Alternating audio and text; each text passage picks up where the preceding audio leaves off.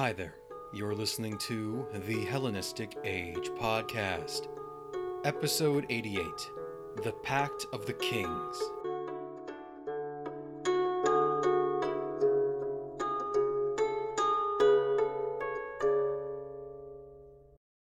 For nearly 80 years, the Hellenistic world has been dominated by the three great powers, the Seleucid Empire, Antigone Macedonia, and Ptolemaic Egypt. Warfare was a near-constant feature of the 3rd century, but none of the successor dynasties seemed to be able to gain a decisive edge over the others and reunite Alexander's long-dead empire. Yet in 204, the situation had dramatically changed. Ptolemy IV's unexpected demise, the political infighting among his ministers for control over the boy king Ptolemy V, and the rebellion of the Egyptians in the Thebaid brought the once prosperous realm to its knees. These calamities could not have come at a worse moment, for while the fortunes of the Ptolemies were plummeting, the others were at the peak of their strength. Philip V and Antiochus III were some of the most ambitious warrior kings of the entire period, eager for the opportunity to destroy their long-hated rivals and divide the spoils between themselves. When we last left Antiochus in the spring of 205, he had just completed his anabasis, the campaigns launched throughout much of Western and Central Asia in order to assert his authority over the long-neglected regions of his empire, earning him the self-styled epithet Antiochus the Great. In a complete reversal of the situation from nearly 20 years before, the Seleucid household had replenished itself after Antiochus was left the last male heir of the family. His wife, Queen Laodice III, had given birth to the crown prince Antiochus in 220, who by now entered the earliest stages of manhood, and was already made co-ruler in 211, shortly before his father departed for the east. Between 218 and 211, she provided him with two other sons named Seleucus and Mithridates, along with at least one daughter named Laodice.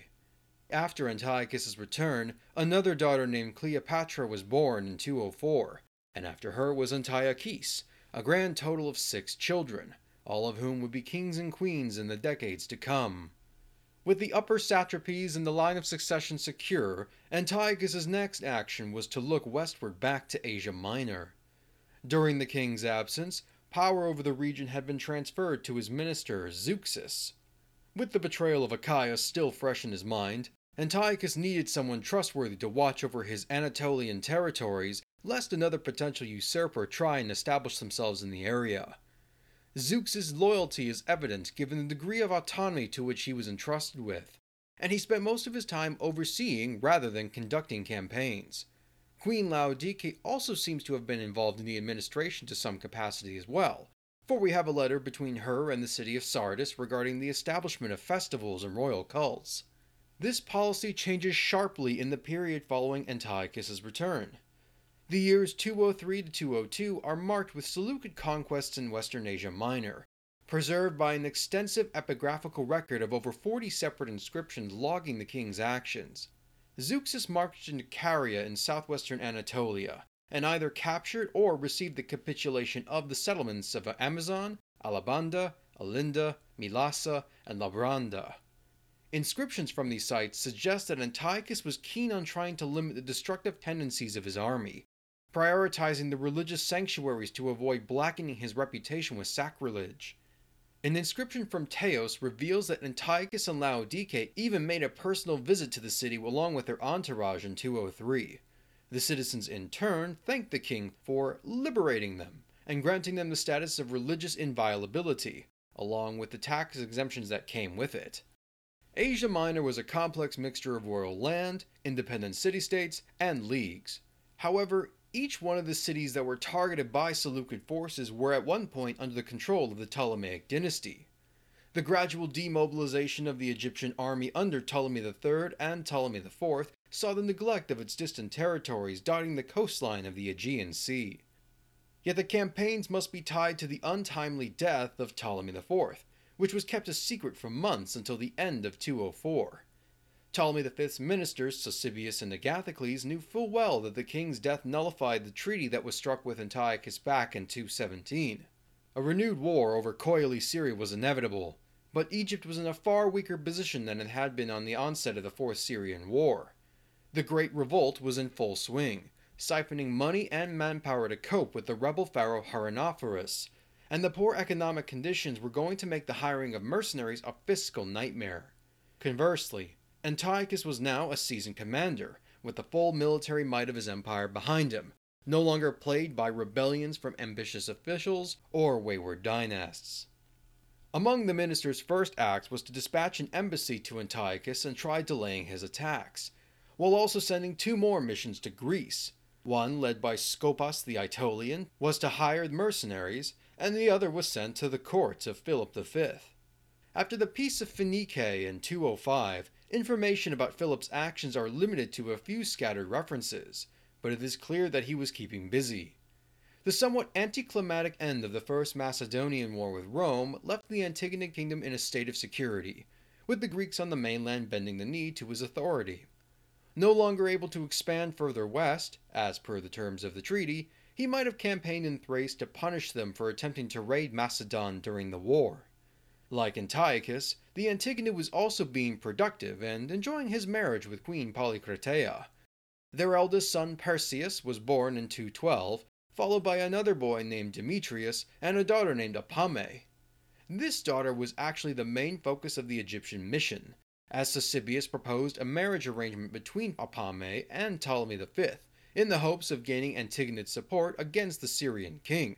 Philip declined the offer, and Ctesibius died shortly afterwards anyways. It is time we come to the central point of this episode. Polybius, who is the principal source for this event, claims that representatives of Philip and Antiochus met with one another during the winter of 203-202. According to him, the two kings forged a secret pact to invade the now gravely weakened Ptolemaic kingdom, destroy it outright, and split the territory between themselves. Quote, "Is it not astonishing that when Ptolemy IV was alive and had no need of their help, they, Antiochus and Philip, were prepared to assist him? But when he died leaving a young son, the preservation of whose kingdom fell on them according to the ties of nature, they urged each other on to partition the child's kingdom, and to destroy the orphan, without even putting forward the slightest pretext to justify their iniquity, as tyrants do, but acted in such a violent way like beasts of prey that they deserve to be said to live the life of fishes, among which it is said that though they are of the same species, the destruction of the smaller is the food, and the livelihood of the larger? Who can look at this treaty as into a mirror and not see the impiety to the gods and the cruelty of men, as well as the unbounded ambition displayed by these two kings?" End quote. For Polybius, this pact held major ramifications for the rest of the Mediterranean world, not only because it would result in the invasion of the Aegean Islands, Asia Minor, and Coele-Syria, but the ambitions of these kings would lead to the decisive intervention of a seemingly unimportant power, the Roman Republic. This is quite a lot to take in, so before we get ahead of ourselves, let us take a moment to step back and analyze one of the most controversial moments of Hellenistic studies. Most scholars concur that there was some sort of agreement hashed out between the two rulers. The question is a matter of degree. Was this an actual alliance intent on carving up the Egyptian kingdom, or merely a mutual accommodation to stay out of the way of each other's military operations? If it was real, what sort of impact did it have on Rome's decision to intervene? Polybius himself is quite explicit in his language that this was a formal treaty, not just a tacit understanding, but the fact that it was made in secret raises questions. Other sources like Appian and Justin do back the existence of the pact as well, but their details vary. Perhaps more information can be gleaned from the subsequent events. In the spring of 202, both kings began their campaigns in earnest. Antiochus would launch an invasion of Coele-Syria, inaugurating the Fifth Syrian War, which would last until 195. I will reserve my discussion of this conflict for a later episode, but the Seleucid ruler managed to score a devastating victory over the Ptolemaic army in 200. Meanwhile, Philip turned first to the cities of the Hellespont. Philip's in-law, Prusias I of Bithynia, was an important ally on the Bosphorus, but the Antigonid ruler sought to strengthen his control over the region to ensure that he had the upper hand in any maritime operations. Two major powers also held sway in the area, the city-state of Rhodes and Attalus I of Pergamon. The Pergamene king in particular had already displayed hostility against Macedonia through an alliance with the Roman Republic just a few years prior, and preemptively limiting their naval capabilities would have been useful in any future conflict. Many cities were also members of the Aetolian League, who had been honoring the peace of Phoenicia in the meanwhile, so it was an underhanded opportunity to reduce the power of his most persistent foes. Lysimachia and Chalcedon were forced at spear point to withdraw their membership from the League and join an alliance with Macedonia, while Chios and Myrleia were brutally sacked and had their citizens enslaved by Philip, their now ravaged settlements having been handed over to Prusias to oversee. Even the independent and largely friendly island of Thasos was attacked by the Antigonid king without just cause, who tricked the city's leaders to allow him entrance under false pretenses. Philip's aggression continued into the following year in the eastern Aegean, setting out in the spring of 201 from the recently captured island of Samos towards Chios in order to lay siege. But there he met a fleet of Pergamene, Byzantine, and Rhodian ships gathered together in alliance against Macedonia. Hundreds of ships, both large and small, battled throughout the day, and by the end of it all, Philip controlled the battlefield. Though he was able to claim victory as the last man standing, even capturing the personal warship of Attalus as a trophy, the skill of the Rhodian sailors inflicted enormous casualties on the Macedonian navy, with nearly 10,000 dead and dozens of vessels destroyed. With the enemy's fleet scattered, Philip took the opportunity to punish Attalus for his actions by landing his forces in Asia Minor and attacking the territory surrounding Pergamon. Here he laid waste to everything he could see, including many of the sanctuaries in the area, before departing when he was unable to storm the Pergamene Acropolis. When he was about to set sail once again, he faced yet another fleet from Rhodes, who tried blocking his exit by positioning themselves at the nearby island of Lade. A battle ensued with Philip emerging the victor, and once again he headed back to the coast, turning the city of Miletus into his personal base of operations. For the rest of the summer season, he campaigned in southeastern Asia Minor, capturing many cities in Caria. Meanwhile, the Rhodian and Pergamene fleets conspired to blockade Philip while he was in Bargelia throughout the winter of 201 to 200, but the king managed to escape using a trick in the cover of darkness, sailing back to Macedonia while leaving his new Asian territories under guard. So ended the conquests of Philip in Asia Minor, who was now in command of most of the Ionian cities and Aegean islands. One of the controversies of the Pact was Philip's intentions during these operations. In many of the surviving manuscripts of Polybius' histories, the original Greek text reads that Philip was responsible for conquering Aegypton, Egypt. Most translations and editors believe this to be a mistake, and have amended it to the very similar sounding Agaion, the Aegean. This was where Philip spent the years 202 to 200 campaigning, while Antiochus was busy fighting in Coele, Syria. And it does seem unrealistic to assume that the Antigonid king was aiming for the conquest of Egypt, given the lack of interest in the region by his family in the past, whereas Antiochus appeared to be in a better position to conquer it. However, Philip's actions in the Aegean need not be incongruous with the larger plan of attacking Ptolemaic interests. Many of the islands that were targeted, Samos, Kos, Bargelia, and so on, were closely tied within the Ptolemaic naval hegemony. If Philip was to pursue an Egyptian expedition, there was no way that he could have possibly done so without making sure his supply lines would not be compromised. Polybius reinforces this notion by stating that Philip ought to have sailed directly to Alexandria following his victory over the Rhodian forces at Lade, but failed to capitalize on the moment. The campaigns of Asia Minor make sense from an individual perspective, but is there evidence of Antigonid and Seleucid forces working together in tandem? Antiochus would have been preoccupied with the Fifth Syrian War, so the viceroy Zeuxis would have acted as his stand-in. Two separate fragments of Polybius state that Zeuxis provided supplies to Philip's army as per the requirements of the treaty. Once during his campaigns in Lycia, and the second time when the Antigonid army was blockaded in Caria and on the verge of starvation.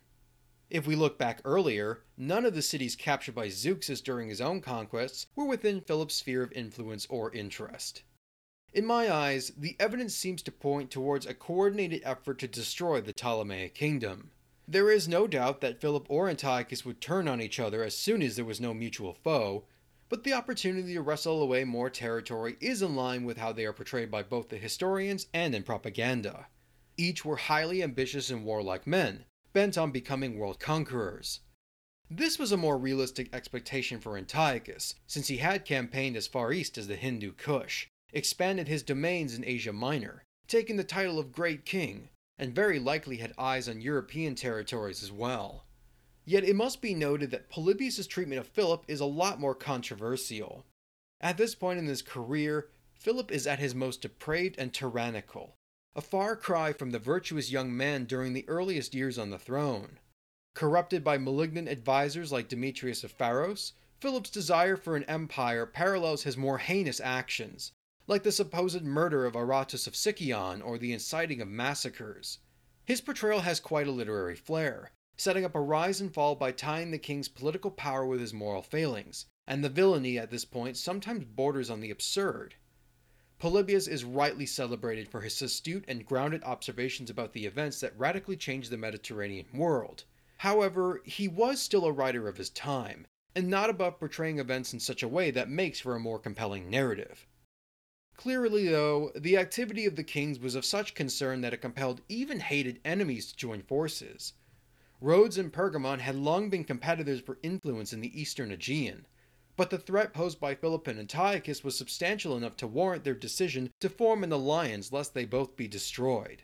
Attalus must have been on edge when Antiochus's armies pushed ever deeper into southern Anatolia, and the arrival of Philip only added fuel to the fire. Their failure to contain Philip to Greece meant that drastic actions needed to be taken if they were to preserve themselves from the oncoming onslaught. It was time to call upon a new yet familiar ally, the Roman Republic. I would like to take this interlude to make a brief announcement. After 5 years of deliberation and requests from my listeners, I've decided to go ahead and make a Patreon page, available for people looking to support the show. While many of you have been extremely generous with one-time donations, many have also requested I set up Patreon as another avenue due to its convenience and familiarity. I've said no to the idea in the past because I didn't want to create any patron-exclusive rewards, and generally as a rule try to make things as open and accessible as possible for everybody. As such, patrons will not gain any special privileges over non-patrons, but any small amount that can be contributed goes a long way to alleviating the costs of running what has simply moved from a curious side hobby into a passion project. If you're interested, feel free to check out the link to my Patreon page on my website in the podcast description, or simply by searching Hellenistic Age Podcast Patreon. Now, back to the show. Between 204 to 201, the eastern Mediterranean had undergone a violent transformation, with Antiochus now in control of Coile's Syria, Philip over the Aegean and Ionian coastlines, and the Ptolemies withered away to a very small portion of the Nile Delta. Yet it was about to experience another shakeup, as events behind the scenes were transpiring in order to put a stop to the ruthless expansionism of the Macedonian kings. During the interim between the Peace of Phoenice and the delegations, the Roman Republic managed to conclude their long struggle against Carthage in the Second Punic War, following the victory of Scipio Africanus at the Battle of Zama in 202. Though the Senate had been preoccupied with the invasion of Africa, they were keeping a close eye on the activities of Philip at this time. The First Macedonian War ultimately achieved its objectives by restricting Philip's activities to Greece, but its conclusion left feelings of resentment among the Romans, who were angry with the king conspiring with Hannibal and taking advantage of their weakened position. Yet it does not seem to have been sufficient motivation to launch directly into another war with Macedon immediately following the end of the Second Punic War. Despite the hesitation, the prompting for further conflict came rather quickly. In the fall of 201, delegations from Rhodes, Pergamon, Egypt, and Athens had been sent across the Adriatic in order to meet with the Senate and request military aid against the aggression of Philip V. This is a remarkable step, for the choice to get Rome involved would result in the gradual domination and outright subjugation of the Hellenistic East. As such, it is worth delving into the factors behind this action.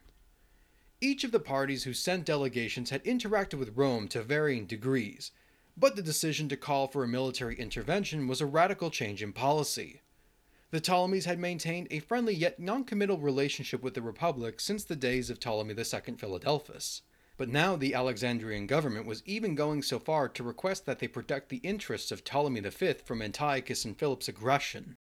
Athens had received a single embassy from the Romans in 228 upon their victory over Queen Tuta, but remained neutral during the First Macedonian War. However, their relationship with Philip had rapidly deteriorated thanks to the seizure and execution of two Acarnanian men, who had illegally trespassed upon the Eleusinian mysteries in September of 201. Athenian law justified the executions, but the Acarnanians were allied with Philip, and upon their protestations the king sent troops to raid the Attic countryside and seize several warships from the harbor. Of the delegations, the most convincing would come from Pergamon and Rhodes. Attalus I and Rome were allies during the First Macedonian War, and the king recently helped the Romans in the retrieval of a cult statue belonging to the Great Mother of Pessinus.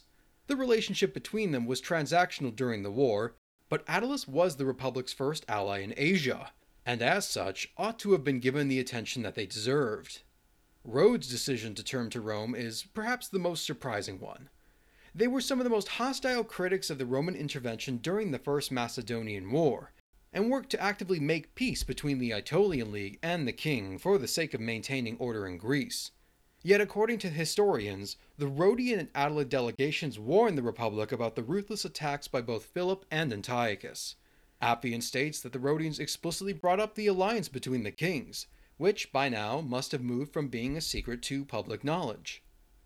The sudden influx of delegates leads us to our next question. Why appeal to Rome? Clearly their military prowess was well established to act as a sufficient counterbalance against Macedonia. The speed with which they dealt the Illyrians in the 220s and the victory over Carthage in the Second Punic War were certainly impressive. Realistically, only the Romans possessed enough manpower to be able to keep up with the Antigonid and Seleucid armies, who dwarfed the Greek states and smaller kingdoms.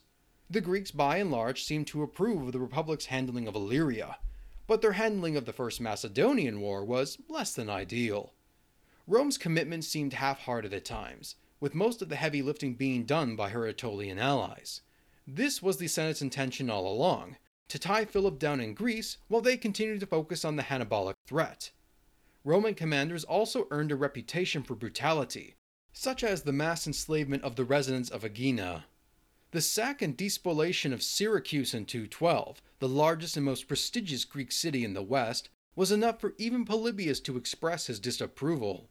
In one famous instance, the Rhodian orator Thrasycrates directly called the Romans barbarians when trying to convince the Aetolians to renege on their alliance.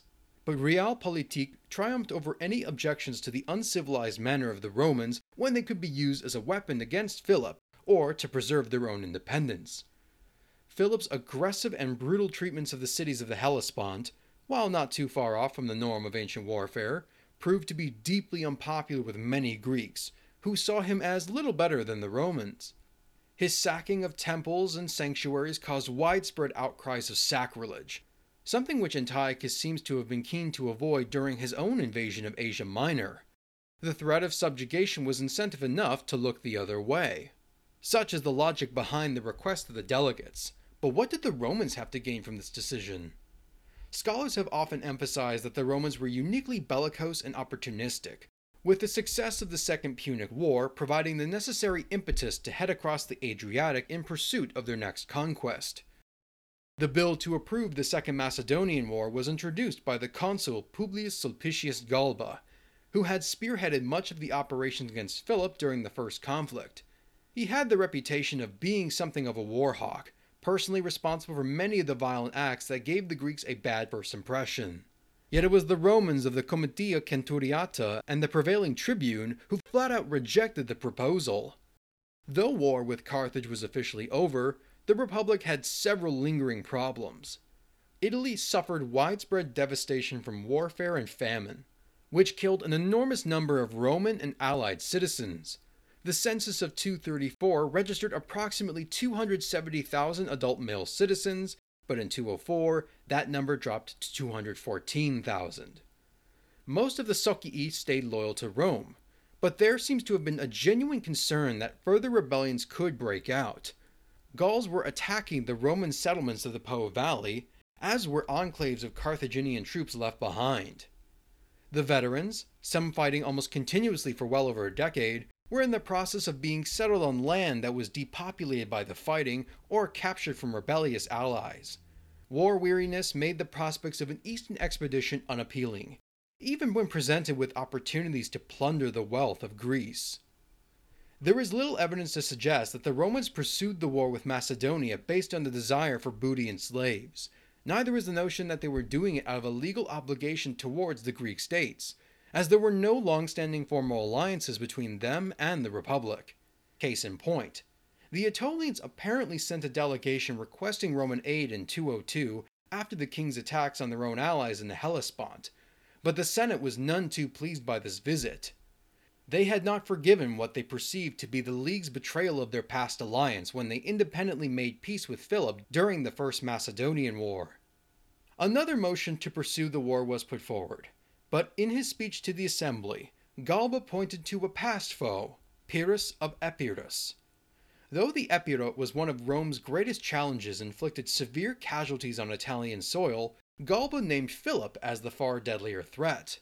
Epirus was but a small fraction of Greece, whereas the Antigonid kingdom now included the entirety of the Greek peninsula and much of the Aegean. Hannibal was a Carthaginian outsider, but Philip might well be able to rally the Greeks of southern Italy and Sicily under his banner. The Republic had only just begun to rebuild following the destruction of Hannibal's armies, its once wayward allies recently brought into the fold. Dare they allow yet another marauding army lay waste to Roman territory when they are so weak? Absolutely not. Quote, "Suppose you had been reluctant to cross to Africa. You would in that case still have Hannibal and his Carthaginians as your enemies in Italy to this very day. Let Macedonia have this war, not Italy. Let the cities and the countryside of our enemies suffer the devastation of sword and fire. We already know from experience that our campaigns are more successful and effective abroad than they are at home. Go and vote. May the gods help you, and ratify the decision of the Senate." End quote. Galba's speech, or at least Livy's rendition of it, has been placed under scrutiny. The likelihood of a Macedonian invasion so soon after the devastating losses inflicted upon Philip's fleet near Chios seems doubtful. It is clear that Philip and Antiochus were seen as a major threat to the states of the east, but a coordinated attack on Italy seemed nowhere in the cards at this time. But it was a distinct possibility in the mind of the Romans, who had just experienced the ravaging of the Italian countryside by Hannibal's armies, and the deaths of many tens of thousands, whose grandfathers also fell in combat against the pikes of Pyrrhus. The alarm of the Greek diplomats may have reinforced the notion that a defensive war was a necessary one, existence of the Pact or not. If the Ptolemaic kingdom collapsed, Macedonia would only grow in power. Better to strike first than to be struck first. Such is often the excuse of many empires. Yet, if anything, it demonstrates just how opportunistic the Greek states were as well. They successfully convinced a foreign power to spend time and money to intervene on their behalf, drawing Philip's activities away from the Aegean and back to the mainland. Roman imperialism was indeed a real thing, but it's important to recognize the agency these other actors had in such a predatory political environment that had long existed before Rome ever got involved. Our loss of Polybius makes our assessment on the Roman intervention that much harder, and we aren't left with a terribly reliable explanation. Still, for as much as the Pact plays in his framework, Polybius does not state that the knowledge of the Pact's existence is the root cause of the Roman invasion. What he does seem to suggest is that Tyche, fate or fortune, is responsible for the Romans going to war against Philip and Antiochus. Hellenistic kingship was a violent and downright dirty business, which Polybius understood completely. Both Philip and Antiochus were praised by the historian as excellent kings for their devotion to warfare in comparison to the more passive Ptolemy IV. The choice to destroy the boy king Ptolemy V is on a different level, an act so treacherous that it was viewed as something of a crime against the gods. Quote, "Who can look at this treaty as into a mirror, and not see the impiety to the gods and the cruelty to men, as well as the unbounded ambition displayed by these two kings?" End quote. As both kings were at the height of their power, so too was their arrogance. In return for their obscene hubris, fortune sent the Romans after them. Upon hearing Galba's arguments, the people cast their votes once again, and made a final reluctant decision. Only a year after bringing Carthage to heel, the Romans were going to war. But unlike their first encounter with Macedonia, they did not have Hannibal Barca at their doorstep, nor were they spread out across Sicily or Hispania. Philip was to face the full might of the Roman military. Many of its legionaries were now battle-hardened veterans. And while the Senate would try its best to resolve the matter without resorting to open warfare, the legions were mobilizing in droves. Philip's ambition may have made him the most powerful man in Greece, and while it is said that fortune favors the bold, she often turns out to be quite the fickle mistress.